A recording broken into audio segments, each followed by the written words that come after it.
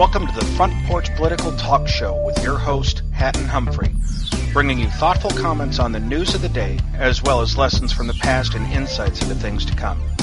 We offer our comments and invite you to add your own.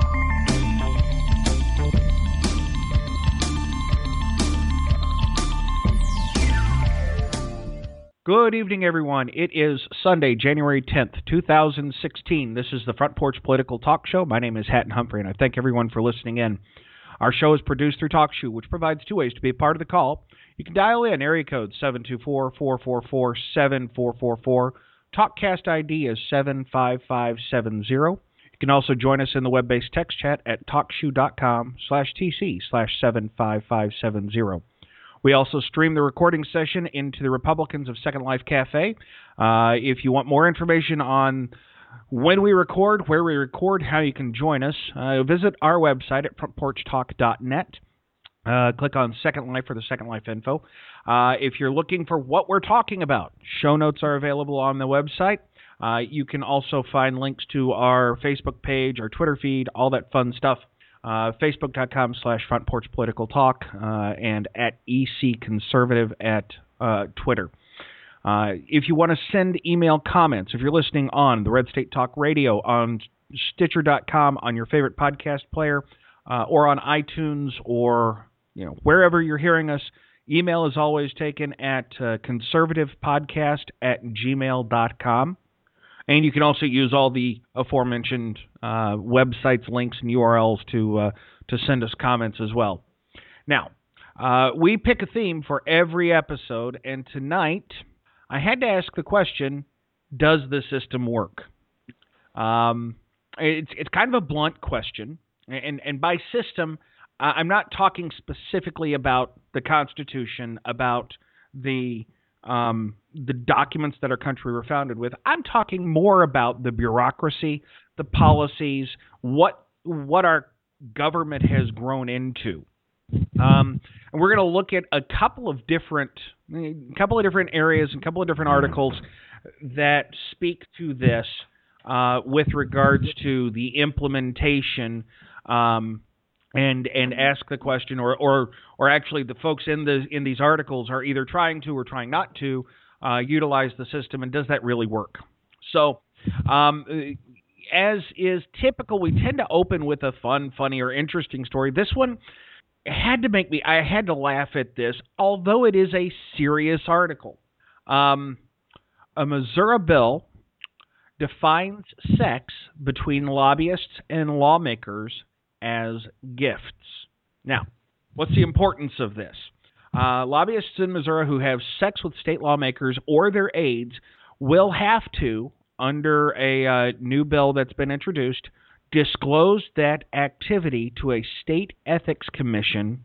This is a measure that defines sexual relations between lawmakers and lobbyists as a gift, and all gifts have to be reported on the disclosure forms that lobbyists file on a monthly basis.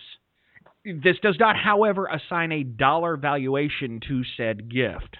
So we don't have to worry if it's good, then it's $500. If it's bad, maybe a little less. I don't know. But it does put a whole new spin on the phrase that on the concept that lobbyists will do anything to get a bill passed. Is this news? Well, it's not news, but it is. I mean, let's get serious. I think there's more seriousness here than funniness. Yeah. Sex is certainly an inducement. If you stand there and just when they scan the audience at the State of the Union talk here in a couple of days, and you tell me how many sex symbols you see sitting out there. There aren't many of them. No. Maybe Paul Ryan, I don't know. Most of them are just old, gray, farty, fat, wrinkled people, men and women both. Sex with them is not something that overwhelmed somebody and they did it because they were swept off their feet. Sex is an inducement, like a trip to the Dominican Republic, like a new Wi-Fi set, a $10,000 fancy camera, all of these are inducements, and the purpose of inducements is to change somebody's vote or to nail somebody's vote down. The problem is that these things are used as inducements to support or oppose issues, and inducements of any kind are a bad idea. They're bad for democracy, they're bad for the republic, and they ought to be recorded and shamed. And it's got nothing to do with sex or gifts per se. It has to do with the corruption of the political process. So there. Well, and just to kind of underscore that point, Paul Begala said sometime in the 1980s that Washington is Hollywood. Speaking of corruption of the political process. What's that? Speaking of corruption of the political process. Yeah, but there's a quote here that Washington is Hollywood for ugly people, and so you know it that kind of underscores what you're saying here in that, you know, okay, unless somebody's looking for a sugar daddy, they're not going to go, or they have strange fetishes. They're not going to go hunting politicians as partners. At least not the ones that can really get bills in front of committees and passed. There was an old. I thought it was I can't remember the name of the magazine. It'll come to me. But there was this long story about this individual. You didn't get to see who it was, but the women were falling all over him and talking about the beauty and the power and the macho and just, you know, the odor of just, and all these gorgeous women are just getting completely beside themselves with sexual urgings. And at the end of the article, it's Henry Kissinger, about 85 years old. Henry Kissinger, about 85 years old. And the whole point was it had nothing to do with how he looked. It had to do with who he was and the power he had. And you know, what you could get with what was between your legs. Well, and you know, just to give you an idea, that reminds me of a song that is before my time, but I know it because I'm a Monty Python fan. They did a song about Henry Kissinger and referenced how he has nicer legs than Hitler and bigger boobs than Cher. Search for it. It's a fun song to listen to if you're into that kind of humor. Now, the reason that this particular piece of legislation was introduced in the Missouri legislature, and this is only a state requirement, this is not a federal requirement, was that Corman, Bart Corman, who is the Republican representative that proposed this, said that he introduced it in a hope that it would deter the activity. Now, it does go on to say that the bill excludes the gift reporting requirement for lobbyists and lawmakers who are married or who were already dating before they held that job. And sounds like the two was built in. So there you go. Yeah. Easy answer. They're up to dating. Simple. Yeah, and to answer Joseph's question that he asked in text, Don't go there. I don't know if the Clinton arrangement would have counted or not. Though you know, there you got to admit that was a good example of that. You know, it's not as bad as Henry Kissinger at 85 years old, but you know, he had the same response from women that just wanted men with power. You know, if you look back at history is full of a sex quid pro quo. There are kings that have ruled over nations that have taken wives simply because they wanted to make alliances with other nations. Well, wait. There's a difference here. 2,000 years. No, there is a difference between a royal arranged marriage in which there is a difference because of our democracy. Now, like Larry said earlier, there's It's the same thing if you're going to buy someone a Rolex watch or a fancy car, or give them a little something on the side, because they're all gifts from a lobbyist. If they have been dating, that's wonderful. But for the most part, you're going to have your politician class, you're going to have your lobbyist class, and if they hook up, per se, it's going to be because one needs a quid pro quo. Yeah. Yeah, that's and I guess part of it is that, this is a very interesting, 2015 seemed to me to introduce the hyphenated shaming words to me. That is, there was skinny shaming, there was fat shaming, there was rich shaming, there was poor shaming, there was white shaming. Yeah. This seems to me to be an interesting career shaming. Horny shaming. What's that? Horny shaming. It's not even horny shaming. It's career shaming, because does anybody else besides me remember the HBO weekly series called Not Necessarily the News? I'm guessing the answer is no, based on just the silence. Not Necessarily the News was an HBO show in which it was the predecessor, quite honestly, to the Jon Stewart type skits and the Stephen Colbert type shows, in which they take news and make fun of it. But they took it a step further, and not only were you watching them on a quote-unquote newscast, but you watched the lives and actions of the people that were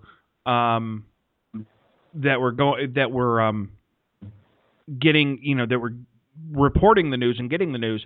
And one of the things was, one time they had to do a political, and they jumped behind the scenes, quote unquote, and said, "Oh, we've got to pump them for information," and it meant exactly what the Missouri law is talking about. So yeah, that's what that article just kind of makes me think of. Now I want to jump to the next one. The next article on our list, hits home for anybody in New York State. Governor Cuomo and the Assembly and Senate in New York voted and passed medical marijuana laws, and they have opened finally the 8 dispensaries across the state, from which people can obtain medical marijuana. And this is really where the question of, is the system working, becomes a question. And understand, I'm not saying, do you agree with the system? I'm not saying, is the system correct? I'm asking, is the system working? So, for example, New York State's medical marijuana system has, I'm sorry, I said 8. It's 20 dispensaries. That is 1 per million people. Yeah, but they're not all open yet. And they're not all open yet. And they're not evenly distributed. Well, the dispensaries... They're not. What's that? Sorry. So they're not evenly distributed. They're not evenly distributed across the state or across the population base. Only 5 primary sources have been approved. Mm-hmm. And I'd like to see, what who their state legislators are. Well, and I think that would be constructive.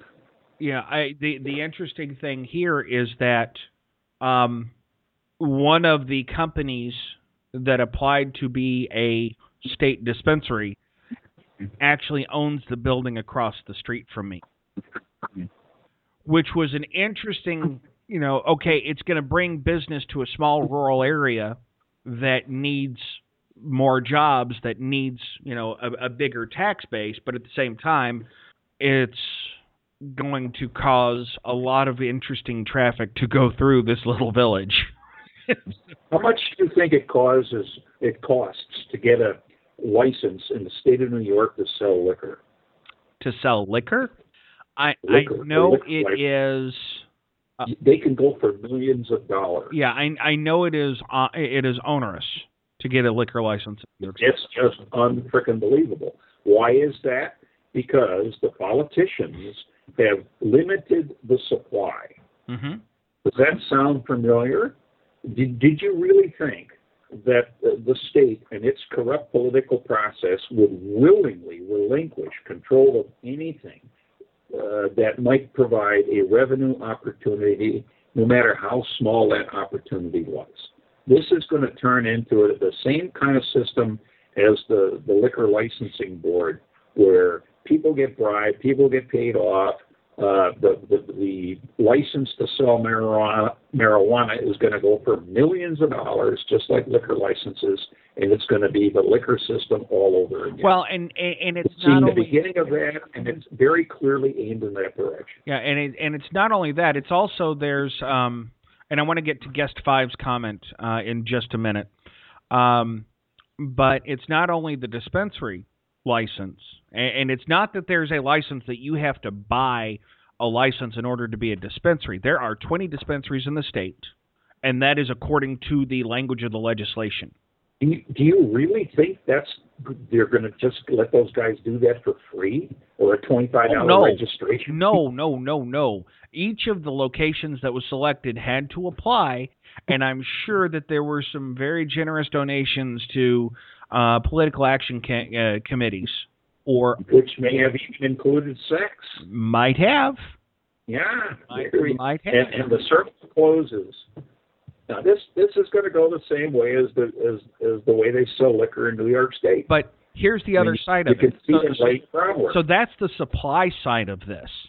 And the demand side of it is also being heavily regulated, because in order for a doctor to prescribe medical marijuana, which, by the way, can't be smoked. My understanding of the legislation states that medical marijuana can only be ingested, so it has to be packaged in something. It's not a smoke.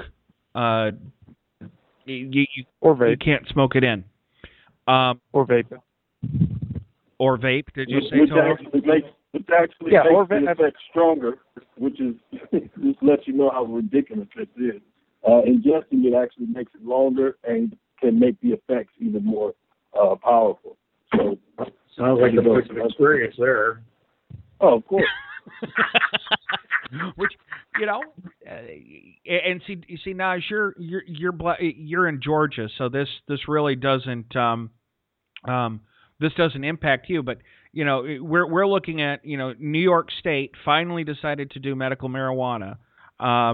In order for doctors to prescribe the marijuana, they have to take a 4-hour course that is $250, and only 150 doctors statewide have decided to take the course. Can you imagine how much they're going to be able to charge for an office visit? Mm-hmm. Seriously? Yeah, but you also have the flip side. Oh, good. You realize how much scrutiny they're going to be under by the state, who is obviously doing everything they can to make sure this doesn't happen. I don't think so. I think they want it to happen, but they want to skim it as outrageously as they can. Yeah, and Guest 5. There's two comments that Guest 5 made that I want to bring into this conversation. The first is that I made the comment that if the dispensary had been across the street, it would bring in some interesting traffic, and he said that they just want pot. Pot smokers are nonviolent. Yeah. You ever stood behind one? Well, honestly, you're looking at the wrong demographic with that, because the cities who are enacting this are cities who are looking for yuppie transplants to come to their cities, who work in the new tech fields and things like that. The young 20-year-olds who are professionals that smoke marijuana at night. Those are who they're looking for. So the new revitalized Brooklyn, the new Brooklyn that we know, the new Harlem that we know, those are the people they're talking about. Those are the people who are going to be able to get the prescription to go.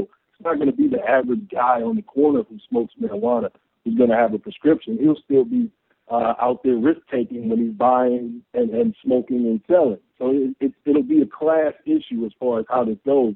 And don't look at government as the main blame here. The main blame is going to be the corporations who carve out the market for themselves and make it so expensive, like he was talking about with liquor, that other poor or small little companies, mom and pops, they can't get involved because they can't afford to. So that's what we're talking about here. So once again, big government, big corporations, collusion, big money. Actually, Naj in New York, that's not the way it went. I mean, no, the little corner liquor stores. I mean, somehow their great grandfather bought the license for a reasonable amount of money, and they just handed it down and handed it down and handed it down. And you got big places that would like to get into the business of selling liquor. But in New York, you can only sell liquor. You can't sell anything else in that same facility. So Walmart's not in the game.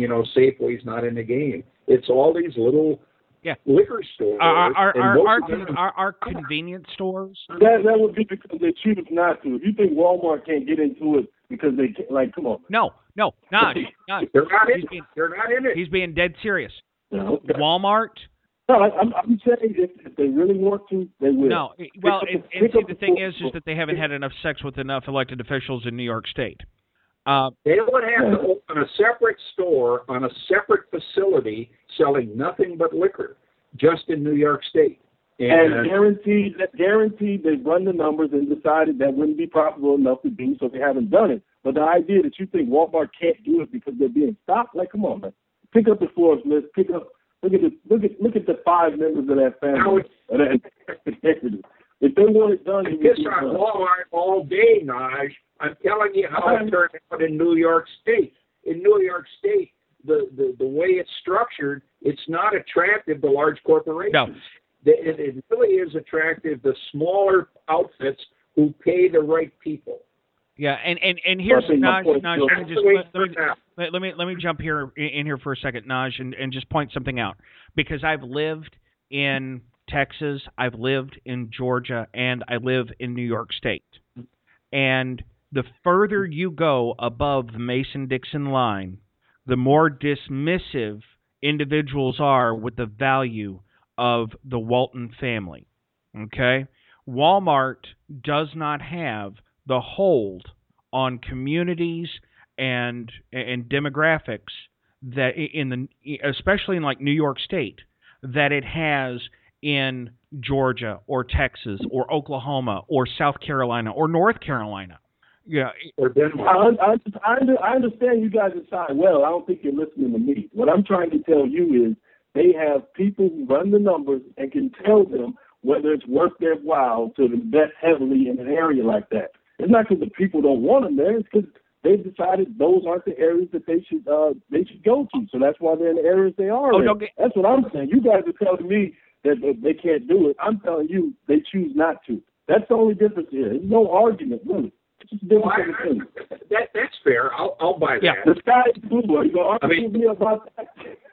Hey, Naj, As someone who works for that corporation, they choose not to. In New York State, there is a fixed number of liquor licenses. For Walmart to get a liquor license, somebody has to die. And even if it was a financially positive opportunity, the problem is it's almost impossible to get a liquor license because they're all tied up to these little. I need to introduce you to some of our government and officials if you think it's impossible. Yeah. So as guest 5 says on here, and kind of bringing it back, so this brings us back to the question that I asked: is the system working? So, as written, the legislature's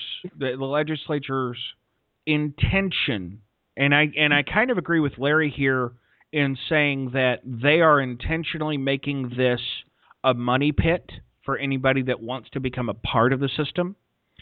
And very rightfully so, like the liquor concept. I didn't know that there was a fixed number of liquor licenses in New York State. It's controlled. That's how they keep the price for a liquor license so high. New York State is the textbook example of political corruption. End of said. Yeah. You think there, Joseph? Well, I thought it was bad in Louisiana, and it is bad in Louisiana.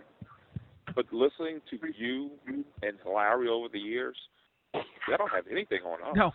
No. Oh, okay. We live in a state in which they created a commission to search for corruption. And the minute that the corruption committee found somebody that the 3 men in a room that passed the budget every year didn't want to see, the famous governor didn't want to see, they shut it down. And that was part of the budget agreement. Yeah, you think we live in a state in which the system overall is broken? You can tell Elliot Spencer, who found a bunch of corruption, and then all of a sudden all of his infidelity and prostitute behind and all of that became public. Like, it's a big game with power when you start talking about going after that kind of wealth, man. Oh, yeah. Well, this is the problem when you live in a democracy. If you look at European democracies, they're building things. They're building things across Europe. In the United States, we're funneling money to people, and all we're getting is maybes, because there's nothing but corruption. Have you ever lived in Europe? No, Europe's not building squat. Europe is doing something. No, they're not. No, they are not. We're just nowhere. We're building dams.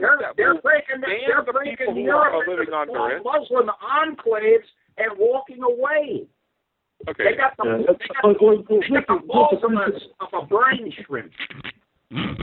Yeah, I mean, they're bringing those people in to be the new low-wage workers, which they will eventually be. And also Europe, from 2001 to 2010, imported 50 million tons of their food. So, I mean, they can't even feed Europe from that standpoint of just looking at them, period. So, we got a lot of stuff wrong, but so do they. We can't, as Americans, clothe our own people because of the corruption within the unions, and the politicians have forced all of our manufacturing to go to China. Our roads are decrepit, our bridges are falling apart, and all because the politicians who are on the know, who are maybe getting sex from lobbyists, I don't know and I don't care, are in the take of the corruption that has turned this country into from a democracy into a cryptography.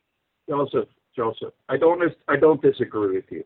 The only exception I take to what you're saying is that you're using Europeans as a role model.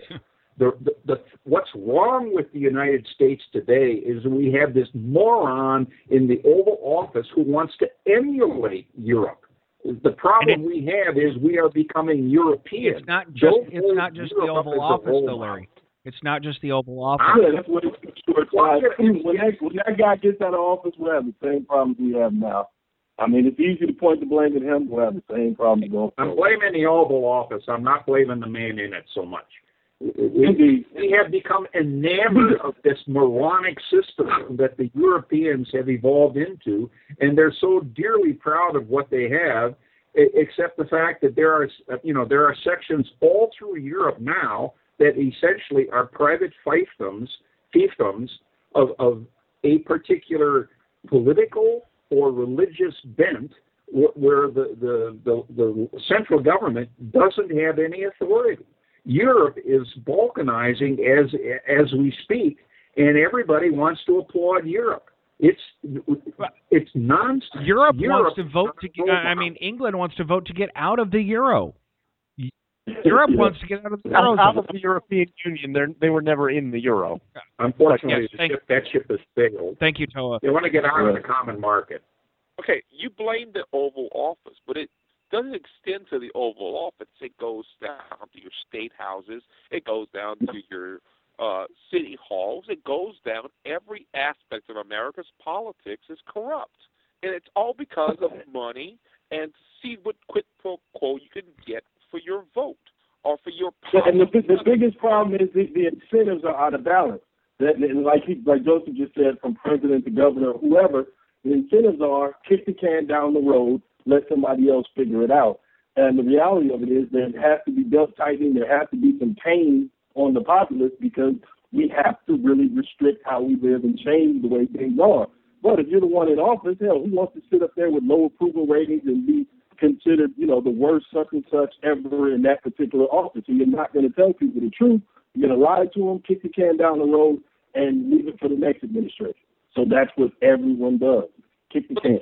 One of the biggest problems is the money game, because it costs so much to run an election, be it at state, local, or federal levels. So you're going to find donors, and you got to get these donors to give them what you are going to give them because of their campaign donation. Yep. And when it comes down to what actually happens with this democracy, it's all about trying to get more money for their next election. That's one of the reasons why Donald Trump is being so successful. Is he is self-funding his campaign. He has been telling people on the stump that he's not going to be bowed down to lobbyists or to donors and all the other people who are funding their campaign. On an interesting side note here, I will say that the Playboy Mansion is up for sale, and it's only $200 million. So if you bought a Powerball ticket and you happen to win, you too could own the Grotto. I'm sorry, I just had to throw that in as a non sequitur so that we could jump to the next article. Can I add real quick? Just remember with marijuana is considered legal and considered all of these reefer madness rumors that they brought up over the decades. But in reality, you can go buy a six-pack of cigarettes right now. And cigarettes are much more deadly, much more drastic. And marijuana is nowhere near what people think. Well, and we just heard from Exhibit A on that argument. There's nothing wrong with Naj, right? It didn't rot your brain, right, Naj? No. No. But, so he claims. Naj, I'll just give you food for thought. And this kind of puts that whole Walmart and, if they wanted to buy their way in, they could. How much is a pack of cigarettes where you are right now? Pack of Marlboro. Oh, here we're paying $5. I'm sure you guys are paying $12 to $15. It's $11 or $12 a pack for Marlboro. Okay, so put that in consideration, and then let's talk about Oregon because okay, but you want to compare the cigarette companies who were humbled a couple decades ago to Walmart, who was a megalith across the globe? No, I wasn't talking about the corporation. I was talking about the government there, Naj. Yeah, well, I'm talking about power, though, as far as influence and what they could do. You see the huge difference there? Mm-hmm. Sure. I want to talk about Oregon. It's very interesting. There is, for those that haven't seen it portrayed one way or another on the news, and I've seen it portrayed that it's a group of militia terrorists, and it's a group of really, really misguided people that are sitting in a bird sanctuary in Oregon. I think it's a bird sanctuary.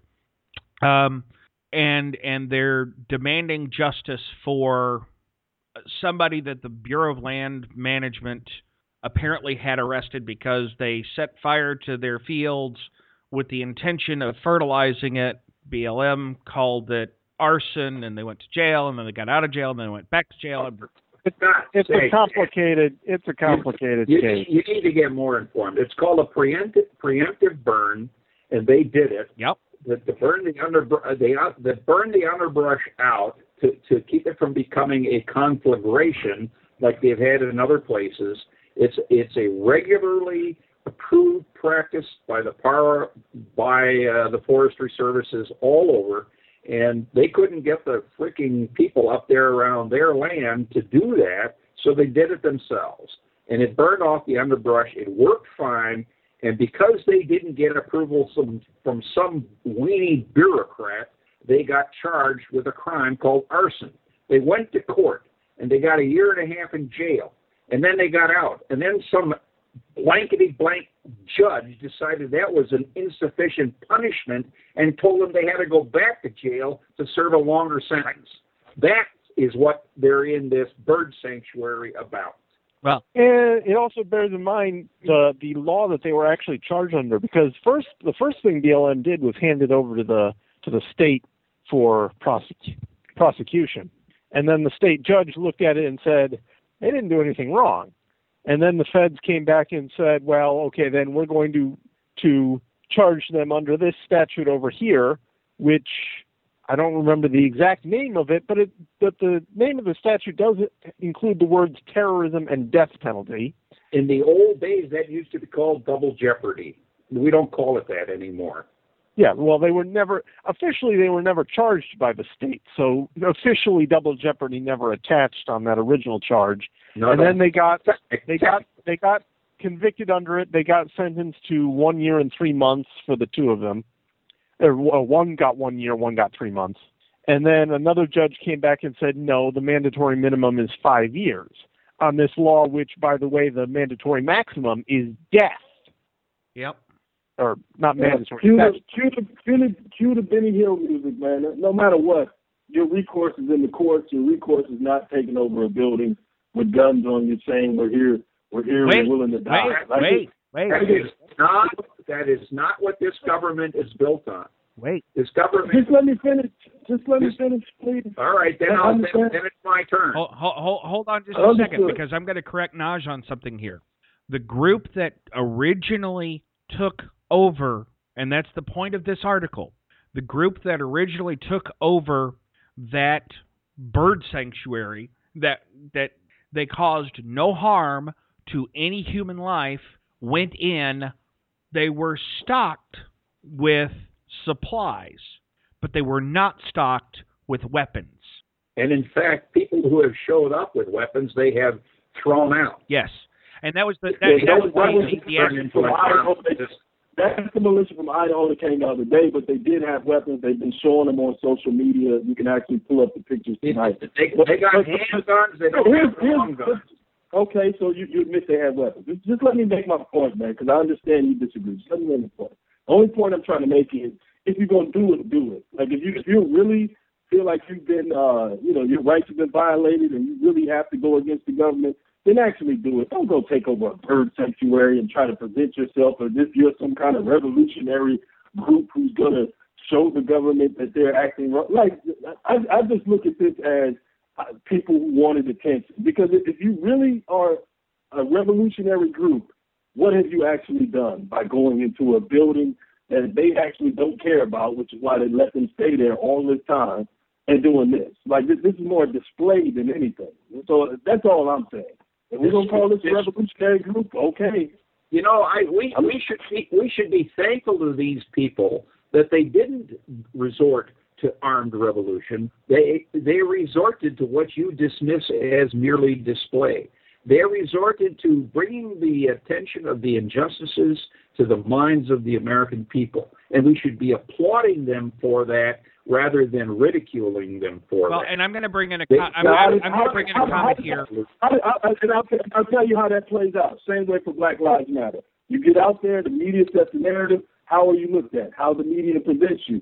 So even though you got your message, you got your idea, and the people who really care and study enough to really know what you care about, they believe in you, but the majority of the people in the country dismiss you as what the media considers you. That's why I'm saying movements like this, movements like Black Lives Matter, they're reform movements, and at a certain point, it just doesn't go far enough, and it doesn't matter. That's what I'm saying. Well, and the interesting thing is that Guest 5 in TalkShoe said, I agree with peaceful non-compliance. Well, it's Gandhi. I mean, that's the whole thing. All the people on the left think Gandhi is Jesus Christ's first cousin. This is a Gandhi type of maneuver. They don't want violence. The people who came to support them, who were kind of inclined toward violence, they ejected them. They don't want violence. They want to raise this injustice. But the Bureau of Land Management is a bunch of bureaucrats who just beat the hell out of the farmers and the ranchers. They want to raise this injustice in the minds of the public. Yep. And that's kind of the American way. One of the founding fathers said that when you impose so many laws that the American people become more victims than they are citizens, then you And at this point, we have tyranny. But it's a two-sided coin to this, because you had decades and decades of of the federal lands being farmed or grazed or whatever, that they didn't take care of the land. They destroyed the land for the most part. And you finally have the federal government who is stepping in and saying, you know what, enough is enough. But on the other hand, you have the citizen who is taking care of the land, who is making it more prosperous to farm the land or graze on the land. And then you have the conflict of what happens when the private citizen and the federal government butt heads. And that's what this is. You have so many laws that have been imposed by the lobbyists who are sleeping with the politicians to make sure that the spotted owl has a place to sleep at night. Well, these people have said enough is enough, and they may be sleeping with the finches for the most part, but they're going to state their claim and say, this is our responsibility, and we did what was right. It may not be because of the law, but it's because of how the system as a whole should work. Mm-hmm. That you do have the bureaucracy, and it's layer upon layer of nonsense that has been trickled down through this system that we call the government. So they're protesting in a place where no one actually goes, which is being funded by state and taxpayer funds. So, let them have their little vitriol. Let them have their stay. But for the most part, look at the laws that have been written. Now, I'm pretty sure that the congressmen and the senators from Oregon are saying, we're going to disenfranchise people who are actually doing this because, of course, they have their own stake in the game. Mm-hmm. When it comes down to what really is going on, it's a federal government who is reaching, and I use it as a legal term, to what really is just in this country. Now, this person did nothing more than burn the undergrowth, burn the crap out of the off the land, so he may graze his cattle on the land. But the federal government, who has built a wall of bureaucracy, has said, you know what, you have served so many days in prison, but you're going to have to serve so many more because we decided that you need to serve some more, just to set an example to other people who decide that they're going to take matters into their own hands. Yeah, and I guess this all kind of pushes to the next article, and you're right, and I want to give everybody a chance. I'm going to go down the list if anybody wants to jump in on this piece. I will. Guest 5 in TalkShoe said one state created 270 new laws or rules in 2015. Name law 122, 183, 53, hike. Love that. I guess, and Toe, I think you wanted to jump in on this, so I'll shut up and let you talk. Were going to the next. I thought you were going to the Texas. Oh, one. we're going to. We're going to. I want to. We've got about 10 minutes left on the show, and I want to leave. Basically, I think we're going to be done at that one. So if everybody's done picking on the Friends in Oregon, and I will say, and I can't remember who said it, but someone commented. I will say this one thing about Oregon, and this is not me saying it. This is the commenter. They have their heads in very strange places. They're too close to Washington State, I guess. Okay. Sorry. That was my comment there. Texas Governor Greg Abbott is calling for a conference of the states. Now, the procedure to amend the U.S. Constitution requires either the assembly of a conference of states or the action of, 2/3 of the House and Senate to begin the amendment process, and then 2/3 of the states have to pass that amendment in written form. 3/4. Are my numbers right there? 2/3 of the House and Senate, and then 3/4 of the states to ratify. Okay. But then if it's a conference of... Isn't it or 3/4 of the states by themselves? I believe so. Yeah. Yeah, okay. So it can go either way, but in the end, it's 3/4 of the states. Yeah, if it's not a conference of the states, then it has to start in the House and Senate. So no. The states can decide to have a convention on their own, right, without the agreement of Congress, right, And if three-quarters of the states approve a change, it happens. Right. Right, Toa? I don't know the specifics of starting it. I just know that three-quarters have to end it. Right. It can begin in the states themselves without the encouragement of Congress, or Congress can in fact demand that the states consider this, and then it still takes three-quarters. Yeah, which is how it's always happened so far, because there's never been such a state initiated. You're right. Okay, we agree. Yeah. So now Abbott is proposing that we finally use this never before used mechanism to, quote, amend the Constitution. Right. I don't like that word, but that's what he's proposing. Right.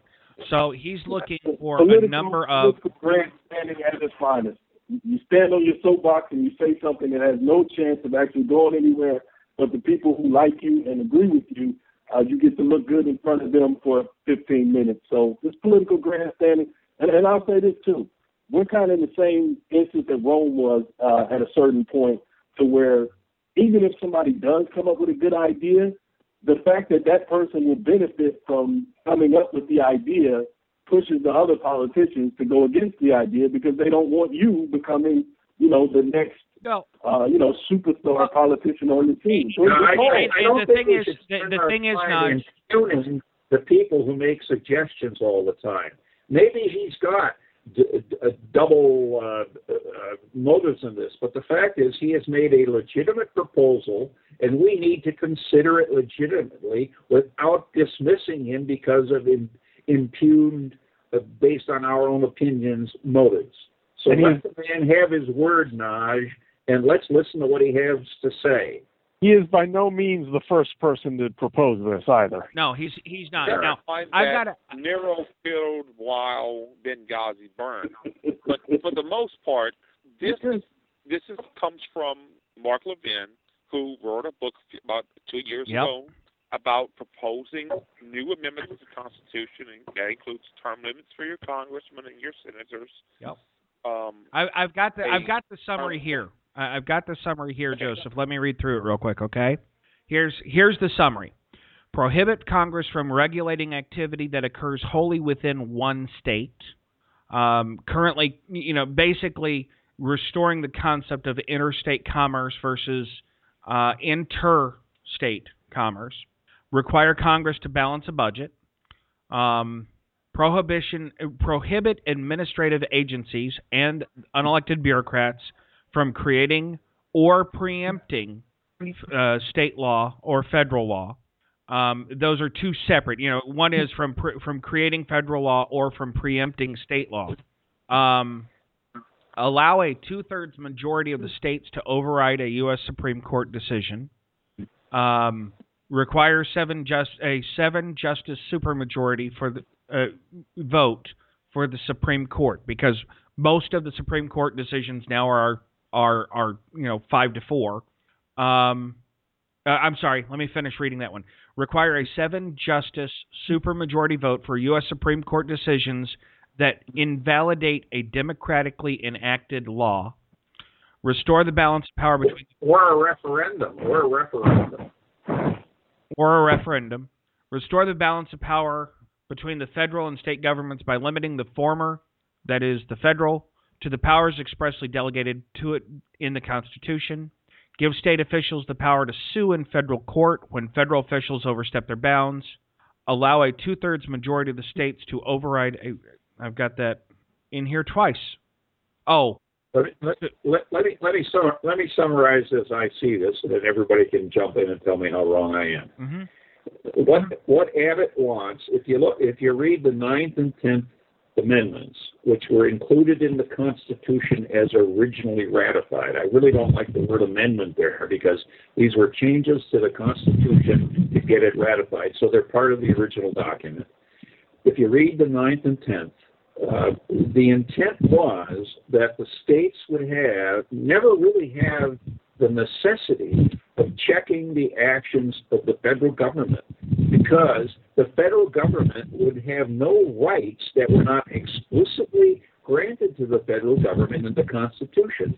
Any unenumerated right would automatically revert to the states or the people. That has been completely eroded, and everybody has forgotten. The default now is the federal government gets to do what the hell it wants, and the states have no way of checking that action.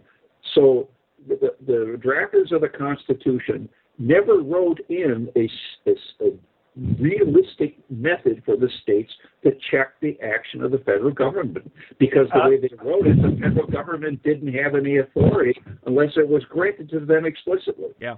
So what Abbott is trying to do is to restore the ability to the states to check in various ways the action of the federal government. Now, you may agree with it or disagree with it, but that's what he's trying to do. Yep. Go ahead, Toa. Jump in. Basically, yeah. Wait.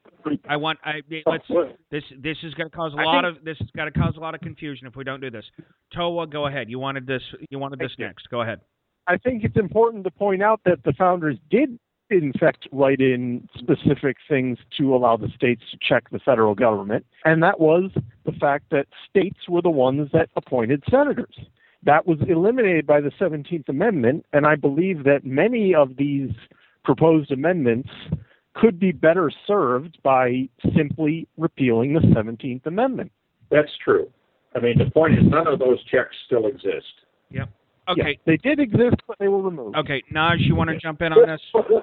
Yeah, I just wanted to say I wasn't arguing about the validity of what was proposed. I was arguing about would it happen. So if 6 months from now we're on the road to this, hey, I'll call in here and say, look, you guys were right. I was wrong. What I'm telling you is the people who are in those seats of power, like, do you really think they're going to allow it? I'll just sit back, man. It is what it is. Like, there's some beautiful things listed that you guys just said as far as what this could be, and I think that's an amazing thing. But realistically, the people in power decide that they're going to give up their power and be more fair and act more towards the Constitution. I just don't think that's realistic. I do not think this is a fix. I think this is something that will blow away in the wind in a few months. And we'll see. Okay, and I just want to throw something out here, because Naj, you might have to extend your timeline a little bit, and here's why. If you look at the temperance or prohibition movement, the temperance movement began in the 1830s. By 1855, so 25 years later, 13 states had enacted prohibition legislation. 1881, Kansas made prohibition part of the state constitution.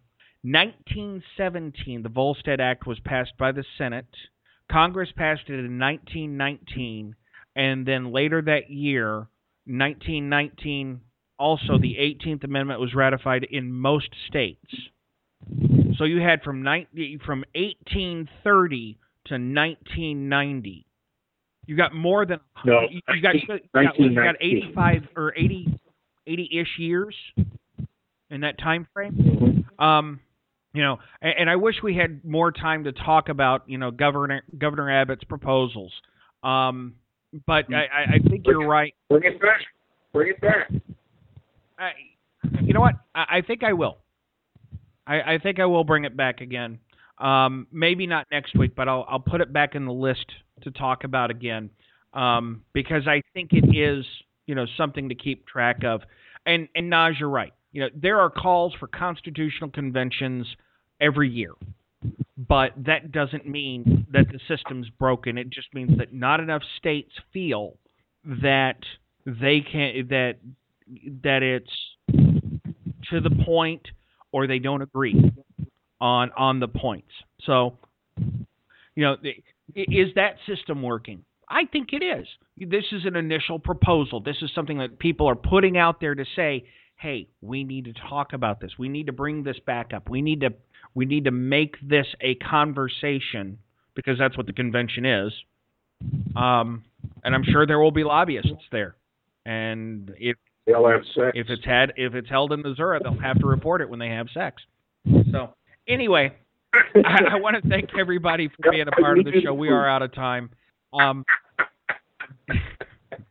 If you liked what you heard, we ask you to blog about us. Tell 5 of your friends. Email us at conservativepodcast@gmail.com. If you didn't like what you heard, you know what? We'll invite you to join us again next week. We may or may not talk about Missouri and their strange laws, but you will probably hear different words in a different order. Thanks a lot for listening, everybody. Have a great night. Good night, Chuck. Get off that senator.